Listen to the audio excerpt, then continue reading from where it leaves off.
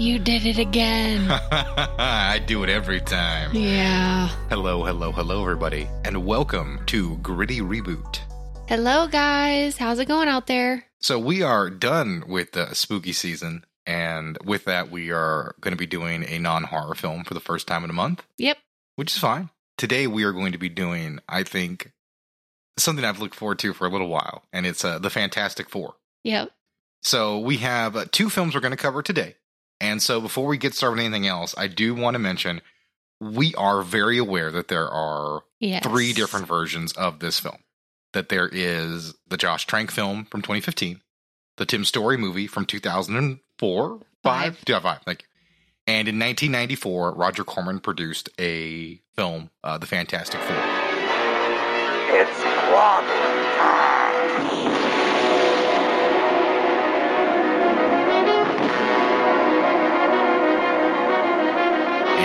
We didn't cover that movie for a couple of reasons. One is that it was never officially released. Yeah. So the movie was basically made so a studio could basically hold on to the rights for the Fantastic Four for a little bit longer than what was actually necessary. So it was just something made just to hold on to the rights. It just was, filling a legal obligation. Sadly, they didn't tell any of the crew members, the actors who worked their ass off to make a movie that'll never see the light of day. But for the most part, most copies of it were destroyed, and if you find a version online, it is a old VHS bootleg second generation.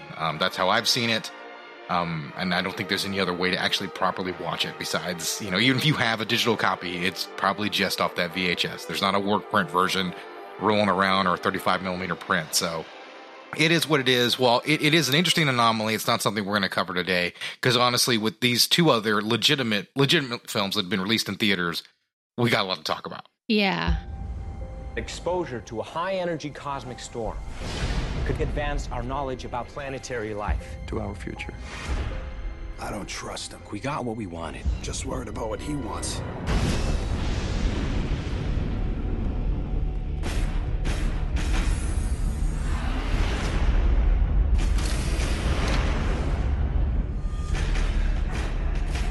So I guess I want to bring up, when did you see the Fantastic Four, the 2005 version?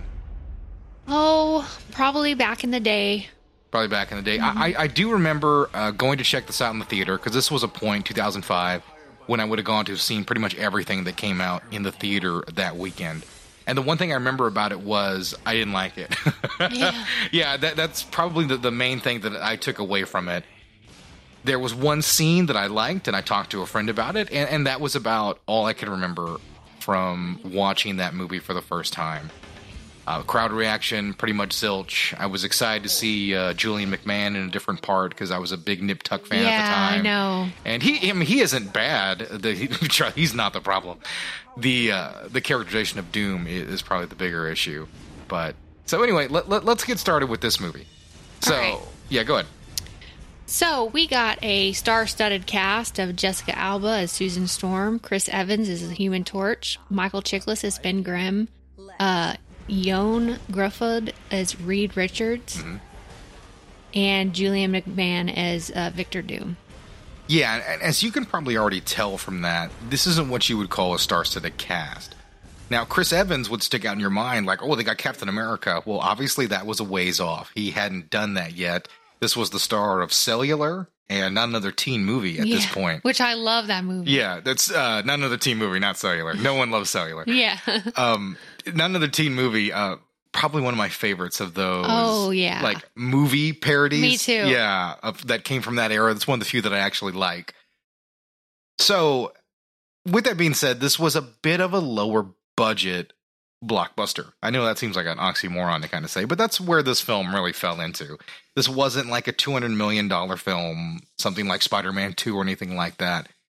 Fox didn't really want to put that kind of money into it. They didn't look at quite as high as the X-Men, so their expectations were a little bit lower, hence why you have, TV stars like Jessica Alba and Ioan Gruffudd.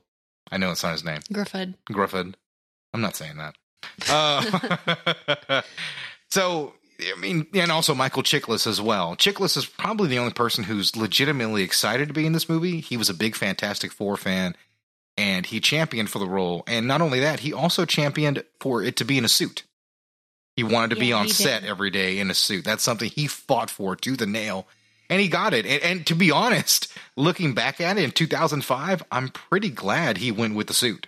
Yeah, he has to wear 60 pounds of latex and sit through 3 hours of makeup. He wanted it. Yeah, he wanted it. He got it. And it does help. Like I said, I think having a CG character rolling around in 2005 probably wouldn't have turned out so well for this film. Would have aged really, really poorly. So I think doing this, while it does look a little bit silly, I think it works a lot better than what we might have had with the tech at the time, considering how some of the other effects in the movie really look. This is a bit of an effects picture for 2005. A bit. Yeah, and because of that... It has 900 special effects shots. And you mean that? Yeah, exactly. And that's where, when you cut out on actors, you can pay more for special effects. But the problem is, this is 2005. So we're talking almost 17 years of difference here between this movie to what we're used to today. And the effects really don't hold up well at all. Anytime Reed stretches, it looks terrible. Even the invisible effect doesn't really look all that great. No. The fire effect, I mean, it's not awful. I mean, it's better than, it's better than what we had in 94 and what you might have seen probably at the time, but it's still not a particularly impressive effect, to be honest. There's really isn't like an effect in this movie I'm like, wow, that looked really amazing. That doesn't really occur. Right. Yeah. What do you think about the rest of the cast? Like, I like Michael Chiklis, even though he's coming off the Shield. Mm-hmm. I like him. Yeah. Jessica Alba has never been a good actress, but bless her heart, she seems like a nice person. Yeah. Jessica Alba, she's really, she's trying, I guess is what I can say. Like, you can tell she's like, this is my big moment. Yeah. This is it. I've got to show everybody that I'm a good actress and I can go out there and I can nail this part. And it's not necessarily her fault things don't come together. Maybe her playing a scientist is not necessarily in her wheelhouse. And oddly enough, she's not as bad as some actresses I've seen trying to play a scientist. I think notable exceptions in this are Denise Richards playing Christmas Jones in one of the Bond sequels with Pierce Brosnan that I forgot. She plays a nuclear physicist, and Denise Richards cannot come close to pulling it off. And Elizabeth Shue in The Shadow, not The Shadow, pardon me, The Saint. She plays a scientist as well, and any time where she has to go into technical jargon, you can tell Elizabeth Shue has no fucking clue what she's talking about. It's just one of those things. And Alba doesn't quite seem that bad in this movie, but one of the things that I think dooms her, she has no chemistry with Mr. Fantastic. She has no chemistry. Nothing at all. Nothing with at anybody all. on the cast. Yeah. And I guess we should mention that this movie, for being made in 2005, the same year that Batman Begins came out, to kind of date where this is at, and we're still 4 years away from Iron Man and the MCU. This movie is as cheery as could be. It's a sitcom, basically, right? Yeah. Yeah, this is the sitcom version of a comic book movie. Because X-Men was a prestige franchise really at that time. And this is not by Fox. This is something that is very much more lighthearted, much more of a family picture. Something that's supposed to not be very heavy on the system, if you know what I mean. Yeah. And, this is directed by Tim Story. And Tim Story had given us Barbershop and Taxi, which also is a reboot itself that we will cover one day when we're truly out of ideas. But first of all, I want to say I absolutely love Barbershop. We just hit the 20th anniversary of that film. And Barbershop's a really well-done comedy, incredibly funny still to this day. Really some great gags in it. Tim Story, I think, is a very good director in that respect, because comedy directors don't get any respect. Yeah. They really don't. But it's very difficult to try to make a movie like that and make it funny. And I just don't think that Tim Story's skill set was quite prepared for being able to do the blockbuster action part of this movie. Because I think some of the comedy, you guys can't see me making quotation marks with my hands when I say comedy. Some of it made me smile, and that might be the highest praise I can give it. I don't think I really laughed at anything, but some of the comedy in there really made me, like I said, it gave me a little moment to smile, maybe a giggle, but there was nothing that I thought was truly hilarious in this movie. But some of it, like I said, was cute and charming enough. Did you notice that Chris Evans forces himself on a nurse in this movie? He does. Yes, he does. I guess it's just how the heartthrob character was played in 2005. Yeah, I totally noticed that's just that. the way it is. Yeah, That it was so boundary breaking. yeah. He throws himself at I believe the first screen appearance of Maria Menounos. Yeah. She's a longtime MTV News and Entertainment Weekly and Extra. Anytime you go to a movie, you're going to see Maria Menounos asking you trivia questions beforehand. She's been doing that role for about 20 years now. So, and she's great at it. And this was one of her few acting roles. And she's not very good here. And the Human Torch, Johnny Storm, is a little rapey towards her. And weirdly enough, she loves it as the way it's portrayed. There is an effect sequence where they go skiing because it's the kind of movie where you can just get in a terrible intergalactic accident and go skiing a few hours later. Yeah, why not? Yeah, because people don't really care in this movie. So they're skiing, they're out there, and he gets his powers activate, and he flies into the side of a mountain, and he melts everything and turns it into an impromptu hot tub. And instead of being horrified by the plasma burning man she just saw, there is a shot between Maria Menounos' legs where we see Johnny Storm half naked in the hot tub, and she just drops her poles, indicating they were just about to screw right then and there. So, I mean, it's just the kind of movie it is. It is an incredibly lighthearted film with sensibilities very much set in 2005. Yeah, absolutely. That's the best way to put it. You have sensibilities set there. Chris Evans was the only one to improvise his own dialogue in this movie. I'm not surprised. There is an element of life to his character. Now, we just talked about Jessica Alba. She had a lot to prove. She wanted to go out there and show everybody she could act. Literally, Chris Evans is in the same boat. Yeah. He is out there trying to show he's just not some good-looking guy. He's actually able to carry a picture. And this movie didn't help him in that respect at all. Yeah, it really didn't. As a matter of fact, I thought he was a scrub pretty much until I saw Captain America. Because if you want to go back and take a look at Pedro's all-time bad takes, I think I said that was going to be the black eye in the burgeoning MCU, was him playing Captain America. Yeah. And I was shocked when I saw Captain America. All had that reaction. And I was like, wow, he's really good here. He's really good. And oddly enough, since that moment, I feel like Evans has turned in some of the best work of his career in like things like Knives Out. Because before that, I mean, I'd seen him in like, Cellular and London. Oh boy, I hadn't thought about him in London in a long time. Him and Jessica Biel in I think they're in an apartment in London, and it's a bunch of 20-year-olds complaining about life. Like, that's the movie.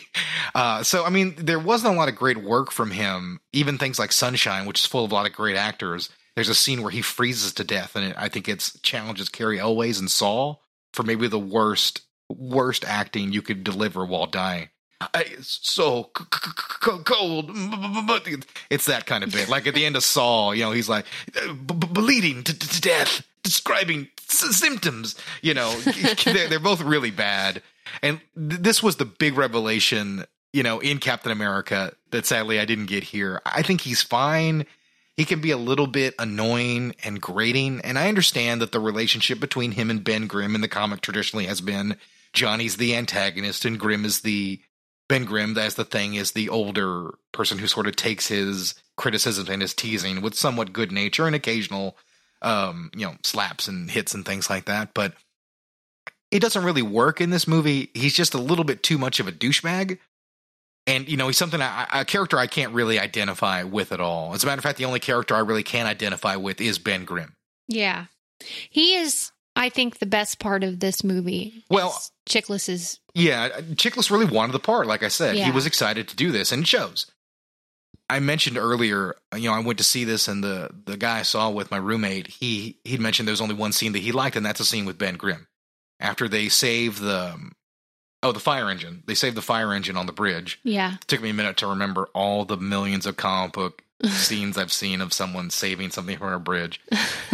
It's not a great sequence at all. The only thing I think notable about it is that it's a little cheesy, and Jessica Alba does the underwear joke, right? Yeah, she takes off her clothes and you see her in her underwear, and that's, ooh, Jessica Alba's in her underwear. By the way, that scene was added after she agreed to be in the movie. I'm not surprised at that at all. So sexist. Yeah, I'm not surprised at that at all. But that was the big part of getting Jessica Alba in your movies. You got the TNA of Jessica Alba. But it's like, come on. Yeah. But that's 2005. Like, that was perfectly acceptable. There isn't a single person who raised a stink about that in 2005. I know. And trust me, that clip is still shared like daily on like Reddit celebs forums and stuff like that. So people very much love that shot. It's whatever. You can find a lot better porn out there, guys. But the point of this is, after this sequence is done, Laurie Holden, who plays, oh my God, I'm so mad I can't remember her character name, but she's basically Ben Grimm's fiance. Mm-hmm. She just magically works her way over to the bridge somehow. She just guessed that Ben was going to be there. There's no reason for her to be there. Earlier in the movie, Ben Grimm presented himself as the Thing, the rock-covered monster, to her, and she rejects him, runs away. Yeah. And like I said, she just magically finds her way over to him after he does something heroic. And instead of embracing him or anything like that, she takes her wedding ring and she throws it on the pavement and runs away. And the scene that I love, Chiklis plays it well. You can see in his eyes he's heartbroken, and he leans down to grab the ring. And as the Thing, his fingers are so big, he can't grab it off the ground. He can't. Yeah, over it's and a good over. Scene. Yeah, and I like the way that's played. Like you're hit in the face by what he is now. And as in typical comic fashion, Reed has to come over and pick it up and say, "Don't worry, man. I'll find a solution for this. We're going to figure this out." A cool fact about Michael Chiklis' performance is that Stan Lee has claimed that Michael Chiklis' The Thing is his favorite performance in a Marvel movie ever. Like I said, I can't argue with that to some extent, because that is the character that Stan Lee remembers The Thing being. From the 60s and the 70s. Like, that is a lot of what Chiklis really brings into the role. And weirdly enough, like I said, a lot of the gags with Chiklis kind of work. I think they have a moment where they x-ray his chest, and they're taking a look and say, "Oh my God, look at this and this and this." And he goes, "I used to smoke. Does that make a difference?"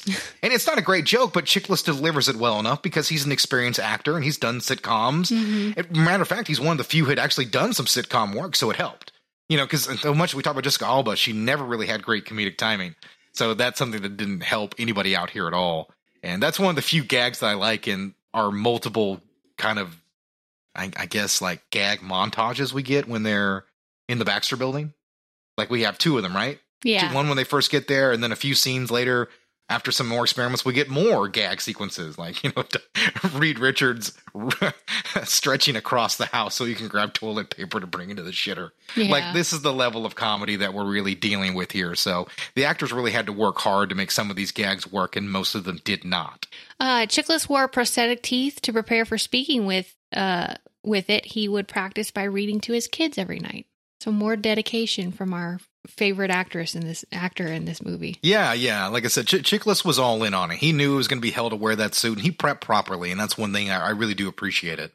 Speaking about the action sequence on the Brooklyn Bridge, it was shot using a 200-foot set erected against a blue screen in Vancouver, then later enhanced with CG.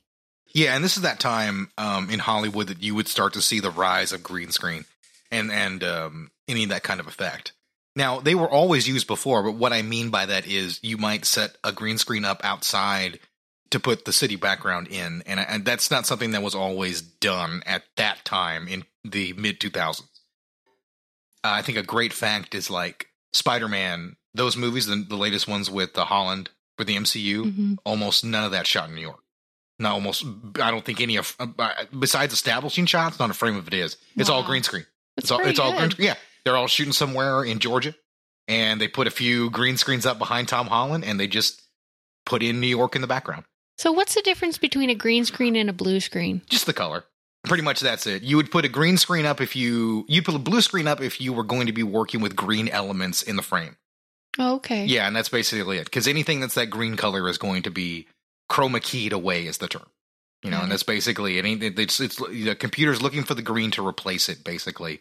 And that's all it is. I think blue screen is what they started with in the 90s, and then they eventually went over to green screen, and it's pretty much stayed that way now, because that's how the chroma key would work. And now, for the most part, any big effect scene, the guys are going to be rotoed out every shot. If you don't know what rotoed out ever means, start looking up After Effects tutorials. It's a lot of work, but that's just how it's done now, and it was starting to get going then, which is kind of interesting. What do you think about Victor Doom in this movie? I think he's kind of cheesy and over the top and kind of not a villain. I like Julian McMahon a lot. I was a big fan of his scenery chewing from Nip Tuck. And I think he's the right kind of character for the style of movie this is supposed to be, because it's not very serious. But his interpretation of the character isn't great. And that's not Julian McMahon's fault. It's not at all. I mean, just... It makes sense. This is a weak bad guy character in an early comic book movie. You know, these bad guy character roles were never great, with the exception of, like, you know, Stryker and X2. You know, most of the time, these bad guys were one-note throwaway characters. And sadly, this fate befalls Dr. Doom as well in this picture. They kind of shoehorn some intentions that he has in there. He's more upset that Reed stole his girlfriend than any of the rich background that Dr. Doom has in the comic book, which is a shame. Dr. Doom has been done wrong quite a bit by comic book movies. So it's not a great portrayal. His look isn't bad. I think when he puts on the mask, I like that. Him becoming, you know, part metal, I think that works okay too. It does take him a while to get there, but his look doesn't bother me, but the portrayal isn't anything great. I mean, it's Dr. Doom in name only. You know, Tim Robbins was considered for the Dr. Doom. He's a fan as well, if memory serves me. Yeah, I think he's an old school fan of that comic property. So I wouldn't be surprised. I think I've heard him talk about that in an interview. Yeah, that's right. I was watching. We recently hit the 30th anniversary of Bob Roberts, and that's a movie that he wrote and produced, where he basically plays a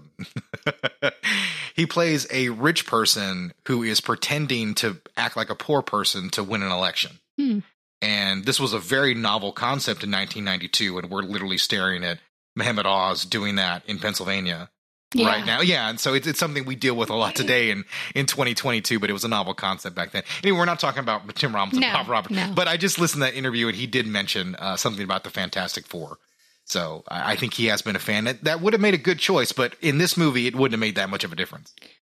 George Clooney and Brendan Fraser were considered for Mr. Fantastic. It's nice to consider people for things. Right? Yeah, like those guys weren't going to come and do that. Well, I mean, no, Fraser wasn't. He was a star.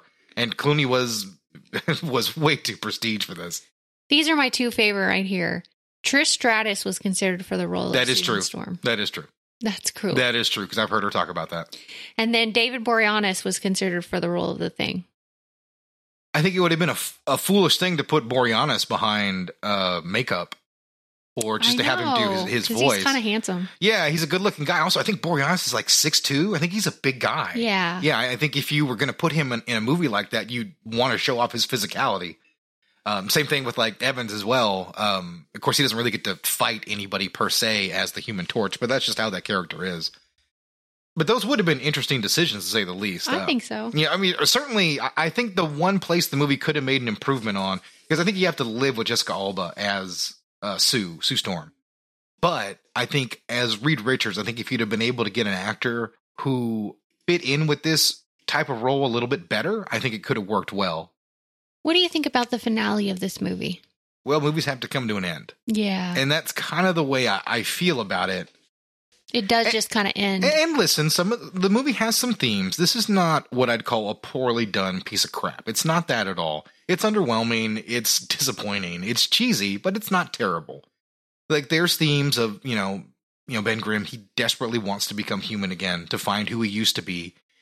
And, you know, he gets past a lot of those issues. He gets past a lot of those problems, actually. You know, he does show some character growth, and that comes into play in the finale, which I like. You know, he has to choose to be the Thing again to save his friends. And I like that. You know, I like whenever you're going to show me a whole movie's worth of work and have it pay off into something at the end. Mm-hmm. You know, I enjoy those sorts of elements. Nobody else really learns a lesson in the movie, though.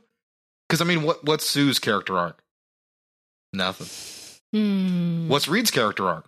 Yeah. Nothing. Don't know. You know, I mean, you know, maybe being a little bit more open to the two of them, but their relationship is so hollow, it doesn't mean anything. Yeah. So, and there's a little bit of character development within Johnny as well. You know, he's basically just trying not to be a douchebag all the time. And he has mild success at that. I mean, the finale isn't a great action sequence. If anything, the movie does have a good action sequence, and that's Johnny running from the missile. Yeah. Yeah, Dr. Doom fires a heat-seeking missile right at the Baxter building, and there's a great sequence where Sue's trying to convince him not to jump off the building. He's like, I'm already going to do it. And he jumps off. We get the line, flame on, which is his catchphrase. You know, he basically takes the missile outside the city. And it's a nice scene. It's nothing to write home about, but it's a nice sequence. But otherwise, there's nothing really great to go back and watch this film for action-wise. Yeah, I agree. Yeah, so, I mean, that's one thing that really holds it back, definitely. So... Okay, well, do you have anything else you want to mention about this movie? I think the only thing that I really want to mention about it is this movie, despite all the negative things that we said and all the negative reviews that it received at the time, big hit. Made a lot of money. I think brought in $333 million worldwide. And so we got a sequel a few years later, which managed to give us... well, the movies weren't comic book accurate, so we had a decent version of the Silver Surfer, I suppose, a slightly better version of Doctor Doom, and Galactus represented by a fucking cloud. Yeah, this surpassed Scary Movie as the highest grossing movie directed by an African American. Yeah, and like I said, it's not bad. It was a big hit. Like comic book people were jazzed about comic book movies in 2005. They were just so excited to go see superheroes on the big screen. It's not like now where we're desensitized to it and we're looking for any reason to go to a theater to go see Thor or do something. You know, people were just so excited back then. It was like wrestling in the 90s. Just people were out of their minds to see Stone Cold hit somebody with a chair. Well, we hadn't seen anything like that. Yeah. There wasn't an action movie where these characters that are larger than life are right there for us. Yeah. You know, exploiting all of our wants and desires. Yeah, because, you know, X-Men and Spider-Man were the gold standard here, and that's what we had. You know, otherwise you were getting Daredevil. Yeah. You know, lesser fare. And this was above things like Daredevil. I mean, you can debate back and forth which one's a better movie, but I mean, you're hustling backwards in that argument. The point is, this had a much higher budget and much more marketing than those movies. It's a tentpole movie for 2005. And you know what? It worked. We're never going to talk about the sequel, but I mean, if you like this movie and you want a little bit more, there is that at least. And they got Lawrence Fishburne in there as the voice of the Silver Surfer, which is neat, I guess. Okay, so now we have a Fantastic Four stick. Dr. Storm, we gave you 6 years and millions of dollars, and you gave us nothing. What's different now? Reed Richards. He knows answers to questions. Fan Four stick from 2015. So this is a legendarily bad production. Yeah. I mean, like, this movie... Because, listen, during the course of the show, we're going to talk about some movies that have legendarily bad productions. And this is probably, you know, top 3 out of any of those. And, like, one day we'll do Island Dr. Moreau, which is even crazier than this movie, but not by much. I mean, that movie had Marlon Brando losing his mind, so that's something different. This movie had one big element that never should have got there, and that's Josh Trank. And listen, you can feel how you want to about Mr. Trank and his abilities and his skills. But obviously, the system in 2015 of taking a director who had made a nice low-budget movie, which was Chronicle, which is a good movie. I like Chronicle a lot. Yeah, it's a nice superhero film from that era, and found footage film to boot. A rare found footage movie that has a happy ending and it's not a horror film. In the old system, like when Christopher Nolan made, when he got his start, he got to make Insomniac after Memento. Mm-hmm. He got to make it like a $40 million movie before he went and did The Dark Knight, an $80 million movie. And then that was a hit. He got to do whatever he wanted in The Dark Knight Returns, or in The Dark Knight, you know, with a $150, $200 million budget, all IMAX shot, you know. Yeah. He got to rise to that level to learn how to do that. Josh Trank made like a $5 million movie, found footage, and then all of a sudden is thrown in the deep end of a $150 million blockbuster movie. And he absolutely drowned in that deep end when he never should have been put there at all. Because nothing in his career indicated that he was going to be able to do that. I understand a lot of Hollywood is about taking chances on new directors and things like that. But, you know, somebody tried to make the example to me. It's like Steven Spielberg getting that chance with Jaws. And I was like, Jaws wasn't a $150 million movie. No. It wasn't a big budget movie. It had a good budget, but it wasn't one of the biggest expensive movies that the studio was going to do that year, which Fan Four Stick was. That was one of the biggest movies Fox was going to produce that year. So Josh Trank should never have been in this position. And when he got there, frankly, you know, I mean, listen, this is his fault. The studio who listened to his pitch and, you know, they got a movie to what he wanted, they clearly should have said no earlier at some point, at any other point besides when they're making the freaking movie. Yeah. When you really can't change a whole lot is when they actually tried to start reining in his power and changing things. So, I mean, like, this movie is just a disaster because they hired the wrong guy and the studio didn't know what they were doing. Just like Fox's show. That's why Fox is owned by Disney now, guys, because they didn't know what the hell they were doing for so long on so many properties. Yeah. And this is one of them. Yeah, they got lucky with The Simpsons and X-Files. Yeah, pretty much. You know, I mean, they get lucky that Bryan Singer's an X-Men fan. Yeah. Honestly, I mean, if you want to get right down to it, because if they don't bring in a top quality director like him to make those movies, who knows what happens to comic books, right? Right. Yeah, I mean, it might never have really taken off. We might never gotten even Raimi an opportunity to do Spider-Man or anything like that. But, you know, they were lucky to get a good director to do those X-Men movies, and they didn't get that same opportunity here. But even then, Singer worked his way up to be able to make an X-Men movie. And also, the first X-Men movie wasn't one of the biggest movies Fox did that year. It was good that it made money, but it was just surplus. Like, if it didn't make money, they just write it off and be whatever. This movie crippled the Fantastic Four and hurt Fox badly. Yeah, this is one of the movies that Stan Lee decided to not make a cameo on. I think he was tired of Fantastic Four bullshit. Oh, now that you mention that, I just realized that he did not make a cameo in this movie. He declined. Well, and here's the thing. As the movie was being made, there were whispers about the production pretty much all throughout Hollywood. Because even myself, like, you know, even listening to podcasts or anything like that at the time, like, you could just hear, like, oh, dude, this Fantastic Four movie coming out is going to be a disaster. And this was almost like a year to go that people were already talking that this movie is falling apart. Yeah, I mean, the film was originally 2 hours and 20 minutes down. It was cut to 1 hour and 40 minutes. 3 whole action scenes were removed. Yeah. And three whole action scenes we could have probably used because there's no fucking action in this nothing movie. happens for quite a while. And matter of fact, if you go and watch the original trailers, you can see like action shots that weren't in the movie. Yeah.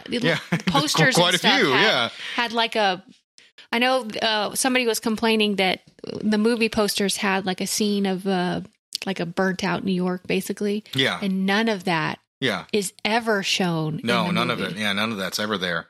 And listen, I don't know if what was there. What I do know is that there is this. Is that at one point, Josh Trank presented his 2.5-hour cut to Fox with a different finale, a largely downplayed Doctor Doom, a fantasticar. That's right, the fantasticar was in this. And all of that was something that Fox hated. So when you watch this movie, you will have 45 minutes to an hour, I guess. It's about 45 minutes till they go to Planet Zero, right? Yeah. You have 45 minutes until that moment. And once they return, you have this body horror section come in. And all of this is Josh Trank's vision for what he wanted to do with the Fantastic Four.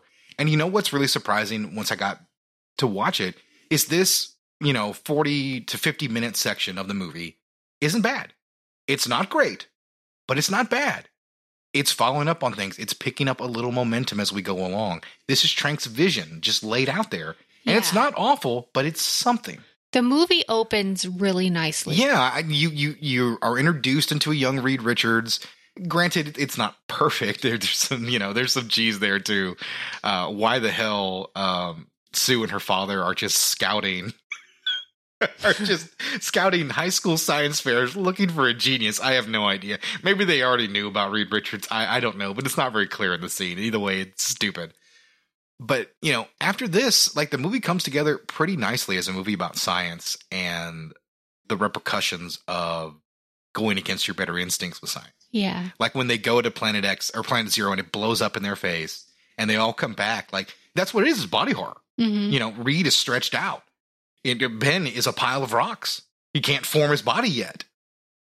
Johnny is burning constantly. Yeah, constantly he can't put himself fire. Out. And he really can't do that without the suit. And Sue is flashing in and out of invisibility. Yeah, she's coming in and out of the visible spectrum. And that's kind of a neat idea for a movie. Now, here's the problem. It's not the best way to do a Fantastic Four movie, though. Because the Fantastic Four are lighter characters. Yes, there can be some edge here and there, but for the most part, they're not body horror kind of characters. Like when they hired Josh Trank and this vision, when Fox desperately needed the name of the show, gritty reboot, they went as far as they could the direction without checking what the fuck the property was. And this isn't the kind of property where you want to do body horror or any kind of thing like that. It's just it weighs the movie down as much as I do like that innovative aspect of it. Let's talk about the movie's tone. Yeah. Okay. Oh, good. Just what I was going to get into. Does the dark tone fit the movie? No. I think, listen, for Trank's vision, there is a certain level of darkness that was needed, clearly. Yeah. But the big problem with all of that is all the work laid in the first hour. There is 1 year later title card. It pops up right in the middle of the movie. And after this, we are watching what is the studio's version of how they thought the movie should end from what they saw from Josh Trank's version. Yeah. And the tone from this point is completely different. Yeah. Where you have a slower, and let me stress, Brooding. slower, methodically paced film.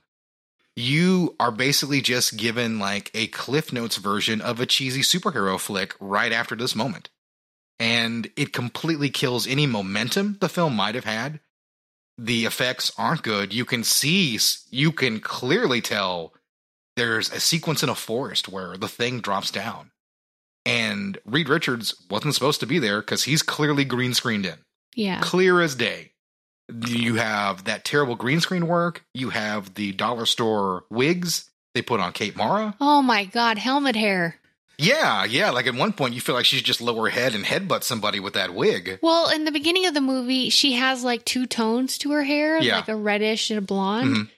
And then they go with just a blonde wig, and it fluctuates throughout the movie. Yeah, it's it like, really does. We're so stupid, we're not going to notice. Yeah. And because of the way the movie is done, them sort of Frankensteining this new plot and new ending into the movie, like there's certain sequences where they were cut to her from the original shoot in with her hair, and then cut back to her with the wig. And it's jarring, completely jarring.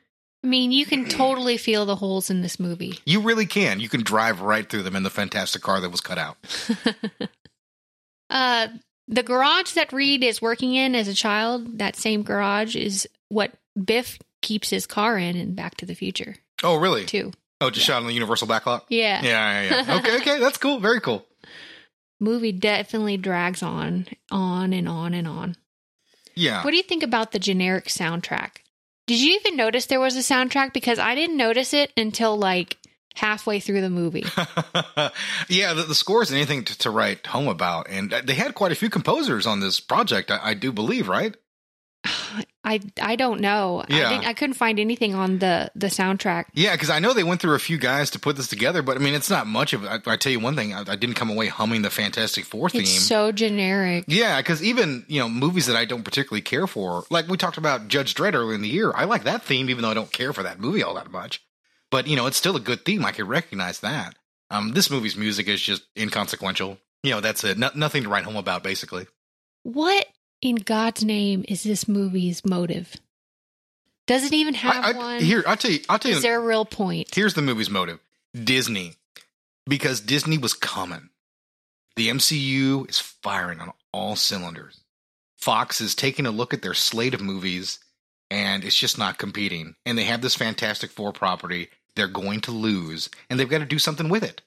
So this is what throws this whole thing into motion, giving Josh Trank the opportunity he doesn't deserve, picking a direction that is foolish for them, and then Fox doing the stupid Fox stuff that cost them, which is giving Josh Trank a $150 million budget, and the day they start shooting, announcing they've cut that budget by over $25 million. So he has to scramble to get rid of things that weren't in his, that he just can't afford anymore. So, these moments that come in here, that's what lays waste to this movie, is that they had this need to hold on to these rights above all, when clearly this movie shows that above all, Fox should have lost the rights to the Fantastic Four because they had no idea what the hell to do with it. Yeah, it's funny that you say that, because the reshoots alone cost $33 million extra. Yeah. After they held that extra money, they basically had to put in more cash for the producer, Simon Kinberg, to go in and shoot. Josh Trank was supposedly on set for these reshoots, but he was not allowed to direct. So I don't know what he was doing, to be perfectly honest, other than just, chatting with the actors and, he probably wasn't friends with the crew. But the movie was also supposed to be shot in 3D, but it was canceled because of the reshoots. It's supposed to be converted to 3D, not shot. Oh. The movie was always supposed to be shot in 2D, but they canceled the conversion because they were literally running as fast as they could to complete the effects for all the reshoots. Wow. Because they were doing reshoots, up until like 2 months before the movie came out. That's pretty quick to have a turnaround if you think about it. They really were working at the 11th hour to get this done. And listen, there are a lot of movies that do this. I know, like, Kevin Costner makes a joke about Waterworld doing a reshoot 3 weeks before the movie hit theaters, which is crazy, especially in the 90s. But, this movie had those issues as well. Tons of reshoots. And like I said, the original draft of this film did not involve Dr. Doom as an antagonist. He wasn't even called Dr. Doom. He wasn't. He was Van Doom. Is what it was. They made a big deal early on. And this is another thing that hit this movie hard as well, is that Josh Trank likes social media, and he should have kept himself off of social media because he released a lot of info about the film early on that is not like the Fantastic Four. Like talking about, at one point, Dr. Doom was more of a blogger, apparently, at one point. I think I read that. Yeah. And this sent the internet up in arms. So we get a little bit more of a traditional Dr. Doom in the movie because of that. And you can even tell, like... Is he a traditional Dr. Doom? Because I said a little bit more. I thought his portrayal of Dr. Doom in this movie was worse than the 2005 version. Yeah, this is the worst portrayal of Dr. Doom. This is even worse than the Roger Corman film. Like, I have no idea anything about Dr. Doom. I don't know him as a character. Both movies really sucked at telling me who Dr. Doom is. Weirdly enough, the Roger Corman film might be the best portrayal of Dr. Doom on screen. And that's not a joke or anything like that. It literally might be the best portrayal of him. That's sad. Yeah, it really is. First of all, his look is appropriate to the comic book, and he kind of has a little bit more of a comic book origin, which none of these two versions of the character really have. And that was another one of the things that hit the internet hard, was the first pictures of Dr. Doom in the cloak and his look of like the suit that's fused with him. Yeah. Which ends up kind of looking like melted trash bags on him. Yeah. With some green stuff in the middle. That did not go over well with the internet, to say the least. Fans were not happy at all with that. And, it causes more backlash. It causes more studio interference. There's more cooks in the kitchen. And Josh Trank is becoming more unhinged as the production is going along. Because you're getting reports out of set of, like, Trank being incredibly unprofessional. You're getting reports on set of Trank being drunk and high. You have reports that leak about him getting a house to rent on the set, or close to set, and that he ends up destroying for $100,000 worth of damage. Yeah. All of these reports are coming in. Him being a huge jerk to Kate Mara because he didn't want to cast her. Yeah, he bullied her through the movie. Yeah. At one point on social media, Josh Trank talked about he wanted to hire a black actress to play the role. But I can tell you that there isn't a single report from any of the research I did about a black actress ever being seriously considered. I read a totally opposite thing where he wanted the Sue and Johnny Storm to be biracial. Yeah. Because that's where he came up in a biracial home. Yeah. So I kind of found that odd that he said that. Yeah. He did go a few ways with that. And I did notice that. This is another thing about doing research in this movie. Josh Trank has a lot of conflicting statements about where this came from. Because as far as I know, for the Sue Storm role, I think the serious consideration was Margot Robbie, who would never have done it, and Saoirse Ronan, who might have done it. I think that's who he wanted, from what I believe I saw, is he preferred her. Emmy Rossum was also considered as well. Yeah, I had that written down. Emmy Rossum and Margot Robbie auditioned for Sue Storm. Yeah, but I do believe he wanted Saoirse, because he, same thing with Miles Teller. He pushed hard for that, and the studio just wasn't. The studio gave him Miles, but they ended up putting in Kate Mara, and he was a little bitch about it basically throughout the entire production, and was a jerk to her and didn't like her, and and you can see, if you by the way, you can go and check out some of the promotion that these actors did on the panel. First off, you can tell by their answers in the panel, they haven't seen the movie. Yeah. Because they're getting questions about it, and you can tell Michael B. Jordan is pulling answers out of his ass for any question that comes up. And somebody gave them a question, like, what would you prefer, 12 angry crew members or one angry director? And they're like, what's worse? And everybody immediately goes, one angry director. And like Kate Mara goes like, yeah, they can ruin a whole production. And just for that unprompted, just completely says that, looking right into the camera. You know, so you could tell she did not have a great time on this movie. No. And it shows. Her performance stinks. And also, she has nothing to do. And it's not even her fault. Like, she doesn't deserve to be treated with like an asshole. No. Especially not by somebody the caliber of Josh Trank. Come on now. Whose best movie is Chronicle, and that's it. Like he didn't have the kind of cachet to go and act like he did. He was running around acting like he was Scorsese when he hadn't done any of that kind of work. Right. You know, I think one of the things that I read that was very interesting about him is that he was directing actors down to the most minute detail. And I really do mean that. So if there's anybody out there who's ever worked with actors, done anything on, you know, in film, short films, anything like that, you generally want to let an actor find his character and just see. You don't want to micromanage him. Mm-hmm. And Josh Trank was literally going up to these guys and going like, okay, you're going to say this line and you're going to say it like this. And he'd give them a line reading, which you're not supposed to do. And by a line reading, I mean like you'd say like, my name's Johnny Storm and I'm on fire.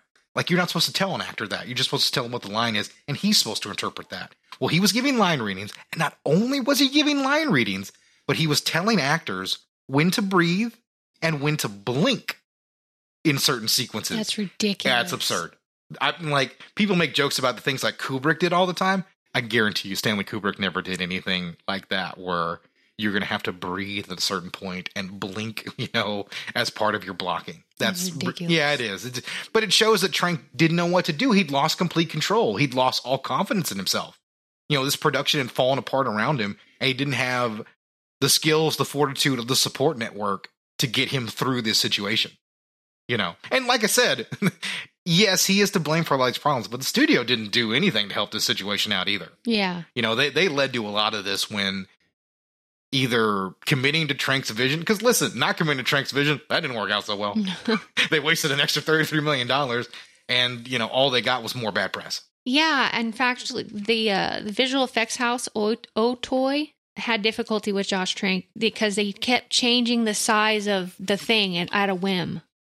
Oh, yeah. So they were constantly trying to do stuff, and they kept being told, no, he needs to be bigger. No, he needs to be smaller. No, he needs to be bigger, smaller, bigger, smaller. So they were like, what do we do? Yeah. And by the way, I mean, these effects guys, they're already worked about as hard as they really can be. So, you know, these guys are pulling 14, 15-hour days, just like regular crew members. Yeah. You know, they're pushed to the absolute breaking point. So when a director comes in like, no, what do you mean he has to be smaller? That's a lot of work, and it, you know, costs people time and hours, and you know, and people just like, oh, it's just all money and budget. But, you know, those are people who don't get to go home and see their families because Josh Trank doesn't know what the fuck he wants to do.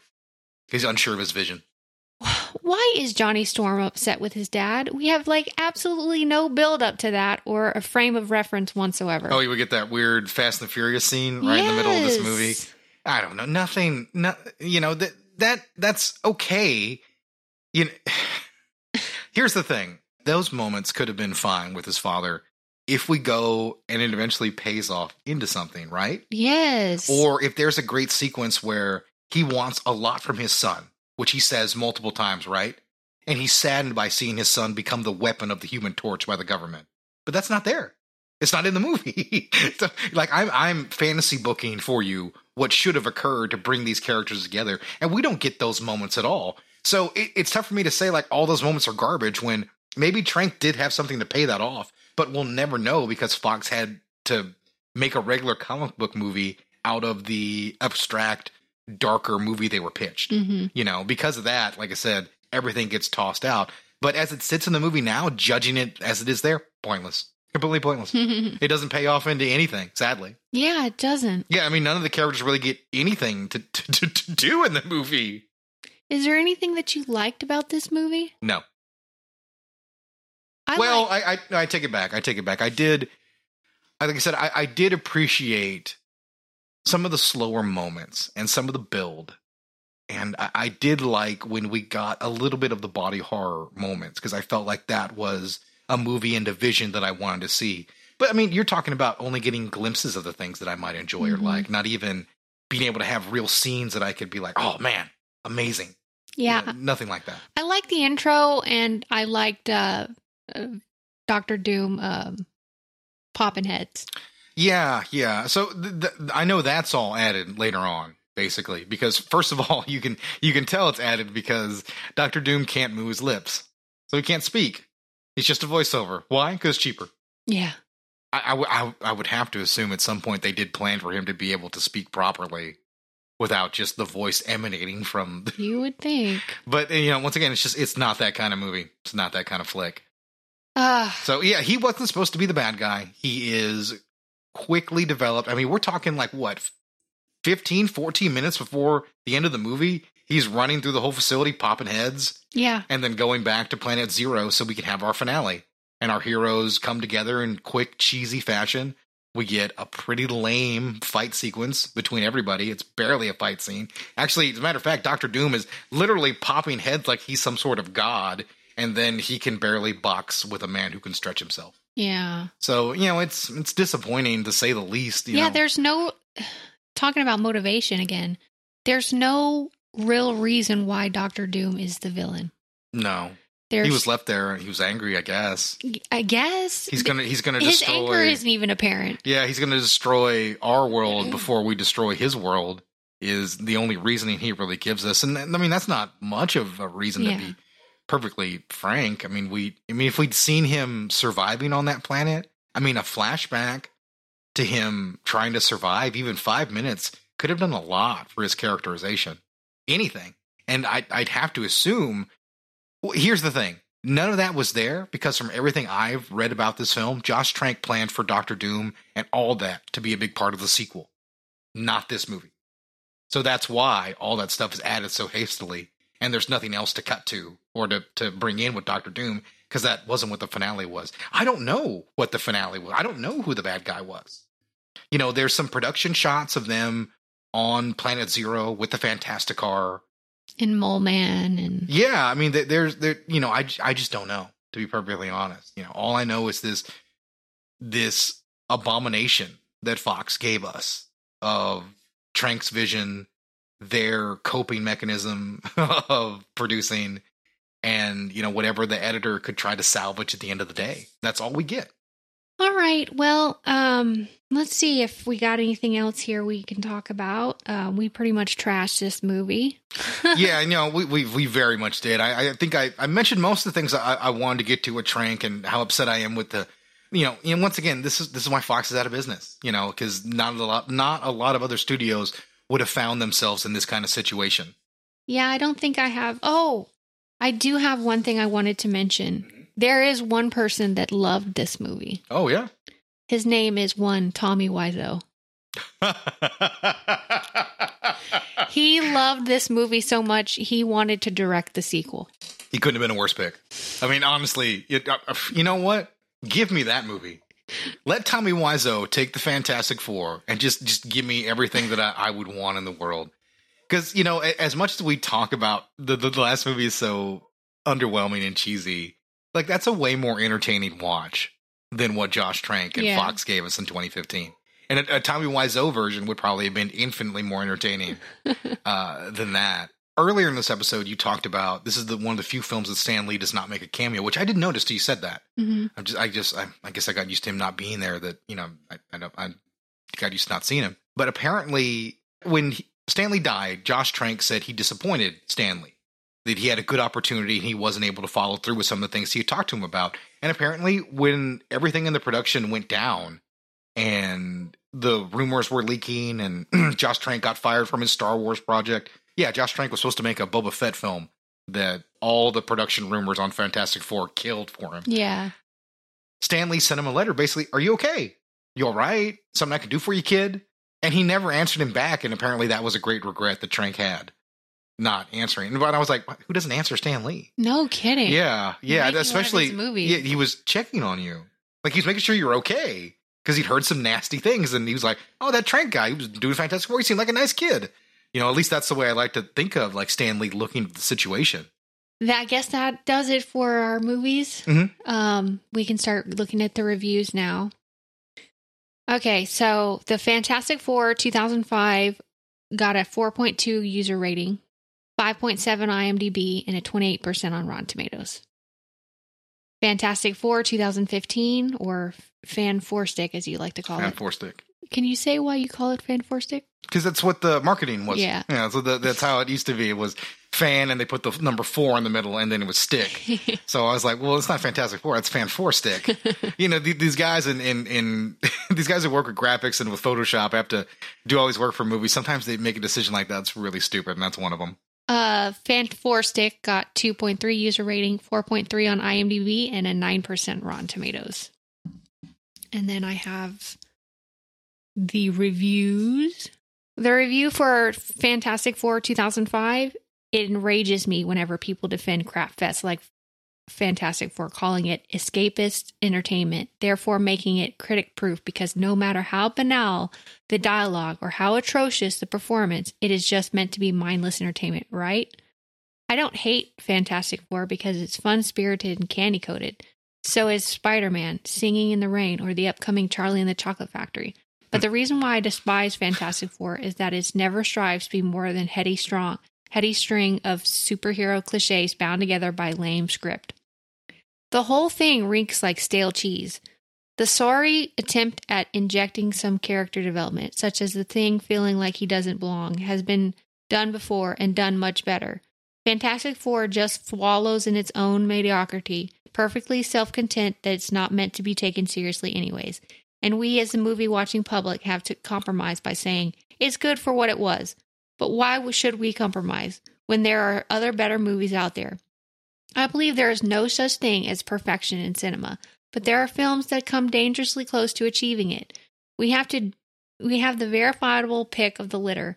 Why we continue to patronize trash such as Fantastic Four is beyond me. Oof, that was rough. I think I really did not like the movie, and he almost calls us out for not completely trashing the film. But, I mean, I would say this is not, he makes the point that not any film was perfect. Well, I don't think there's any film that's just garbage.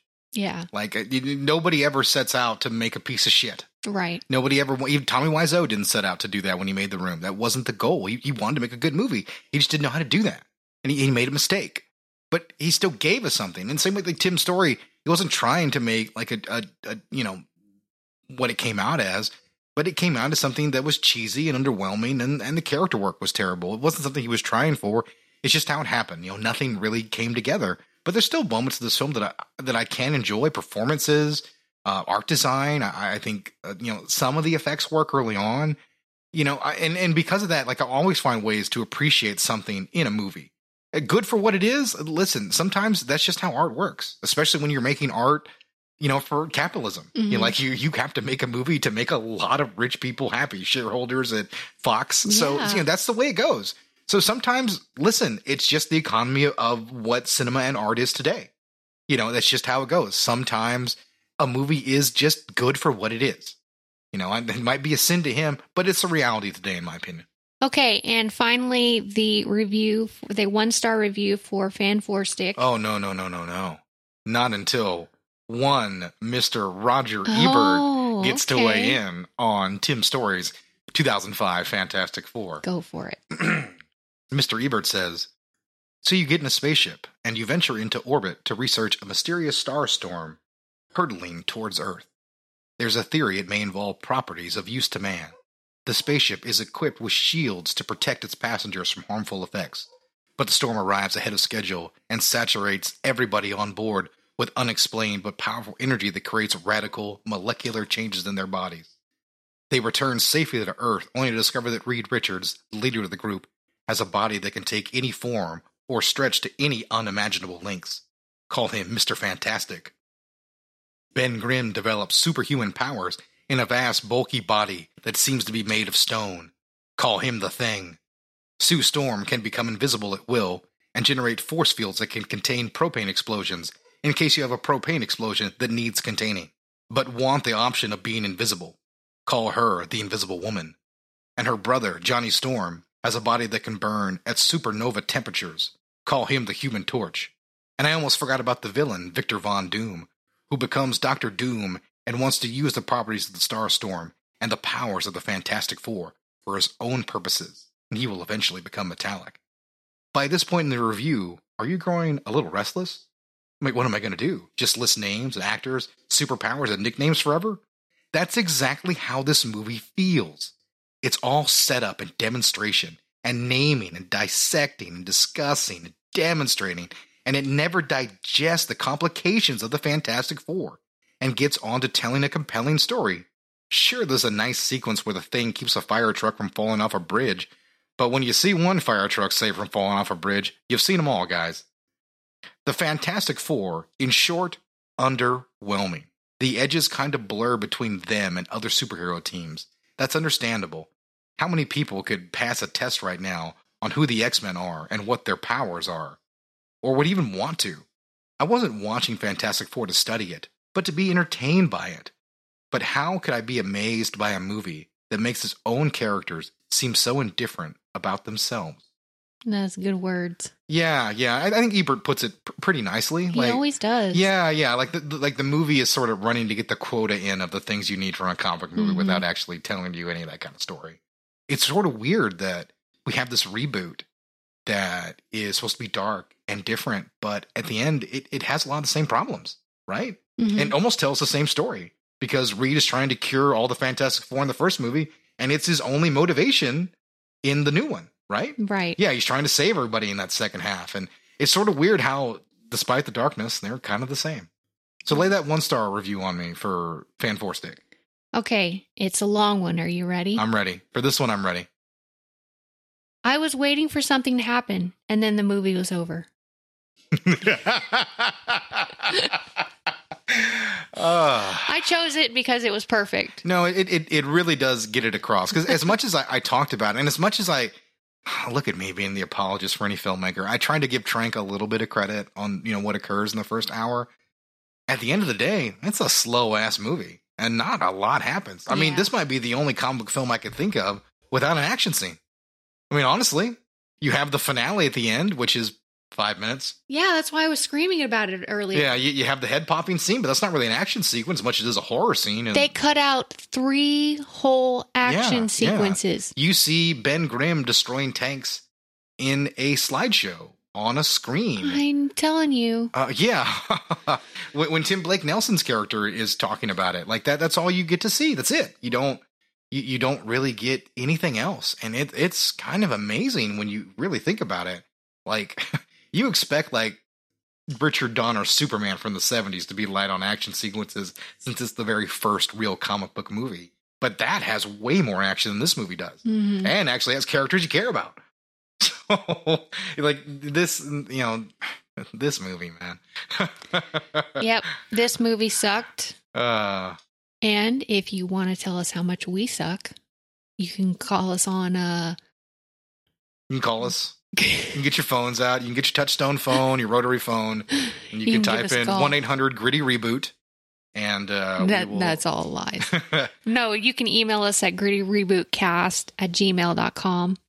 That way we can hear from you guys. We love to hear from you guys. We get excited when we get some reviews and we get some comments. So any kind of comments. And also, don't forget to reach out to us as well. Gritty Reboot at Instagram and TikTok as well. We are at all social medias, guys. We're everywhere. So you can just look for that and you can reach out and talk to us, like I said, about anything. Yeah. We're always down to get that criticism and any kind of feedback. And we are taking requests because this is not the next episode. It's in 2 weeks. We're going to do our first fan request episode of The Town That Dreaded Sunset. Yep. So we're excited for that. And hopefully next week we can get some movies that I might be entertained by. Yeah. Yeah. This trust me, doing the bad movies can be really rough, especially when it's things like Trank's Fantastic Four, which is just kind of dull. Like, I can kind of make some jokes about Tim Stories, but Josh Trank's, it's just not going to happen. Yeah, I agree. This is a rough week, guys. So we're going to try to cleanse our palate with some better movies. Absolutely. Yeah. All right, guys. We'll see you next time.